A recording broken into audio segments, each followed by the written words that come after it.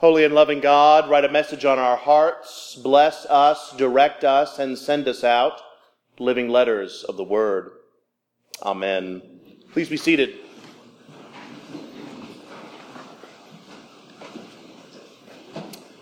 I have 3 favorite annual festivals, not necessarily in this order.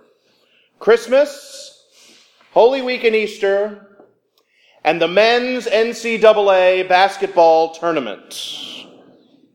And for a boy from Kentucky, this is a most wonderful time of year. I love my new home in Mississippi, and I revel in the majesty and magic that is Saturdays in autumn. But for the next 3 weeks, it belongs to the round ball. And like any festival, the NCAA tournament has its own traditions and liturgies. The unveiling of the tournament bracket this very evening. The national loss of work productivity as everyone fills out their picks. The joy of office pools pitting die-hard sports fans against those who really could care less. A friend of mine once filled out his bracket based solely on how the 2 teams' mascots would fare in a fight. And he did very well. And then comes the first weekend in the tournament where there is nothing but basketball for 4 days straight, otherwise known as Nirvana. Every year, my brother-in-law comes over from Atlanta. I take 2 vacation days. We eat poorly. We neglect hygiene. And we watch every game. It is glorious. I promise there's a sermon in here. And so it is only apropos that our gospel contain the most likely piece of scripture you will see at a sporting event.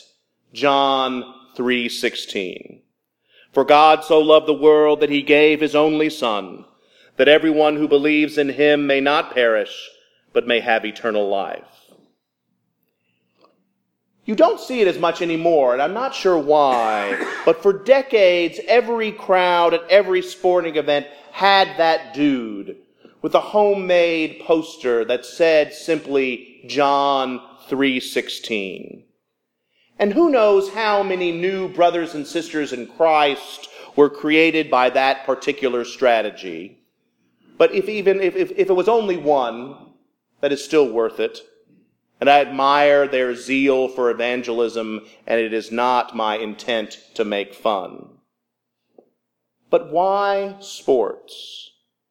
Yes, there are a lot of folks at a sporting event, and many more watching on television, but wouldn't it be a more effective strategy to hold up that sign on the side of I-55, or at the movies, or on social media? Wouldn't it be much more effective if you just held that up in the parking lot at the Kroger? And why John 3:16? Yes, it contains probably the best summary of the good news of Jesus Christ in Scripture.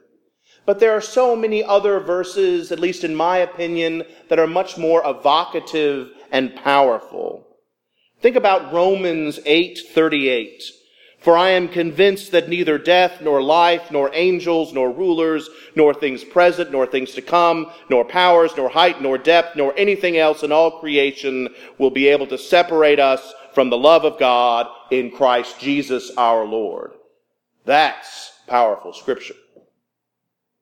Or the beauty of Ruth 1:16. Where you go, I will go. Where you lodge, I will lodge. Your people shall be my people, and your God, my God. Or perhaps there is more to John 3:16 than a convenient summary of the good news. For just as sports fans go or watch a sporting event for the excitement and for the action, this is a verse full of action.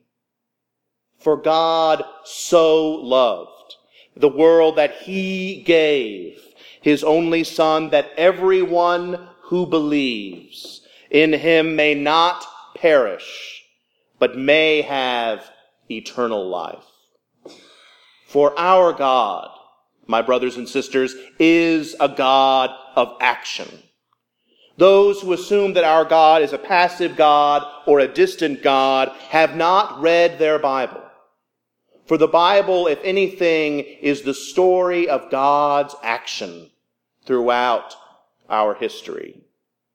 God creates. God sees that it is good. God promises. God hears the cry of his people in Egypt. God delivers them through the sea, away from Pharaoh, and into the promised land.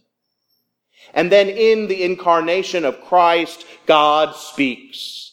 God heals. God converts and transforms. God sacrifices. And God lives. Our God, to paraphrase C.S. Lewis, is on the move. And as people made in the image of God, we too are created to be people of action. One of the most prominent action verbs in the book of John is send.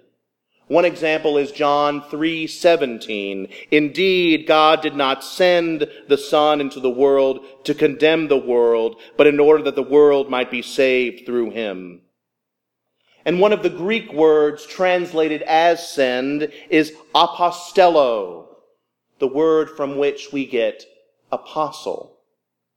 So we are a people to be sent.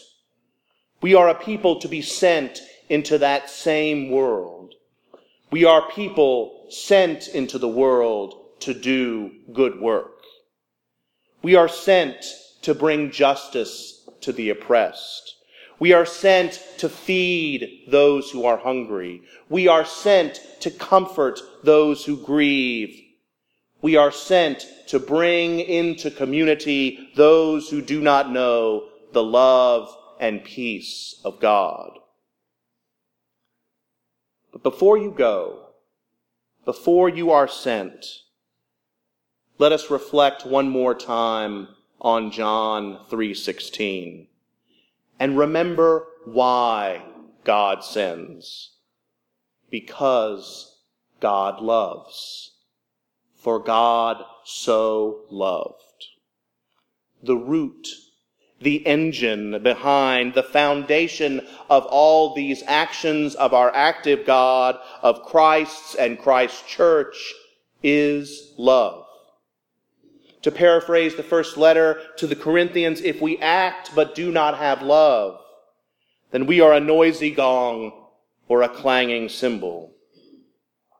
If we bring justice but do not love the oppressed, then they never will truly be free. If we feed but do not love the hungry, then they will be empty again. If we comfort but do not love the grieving, then their sadness will overcome them. And if we invited others into community but do not love them, then our relationships will be false. Love is at the heart of God, and as a God of action, love is the center of all that God does. So next time you see John 3:16 in the bulletin, in the Bible, on a car bumper, or even in the stands, remember the power of that old chestnut. So loved, he gave. Everyone who believes may not perish, but may have eternal life. And then claim your own power as one who acts and is sent by our very active and very loving God. Amen.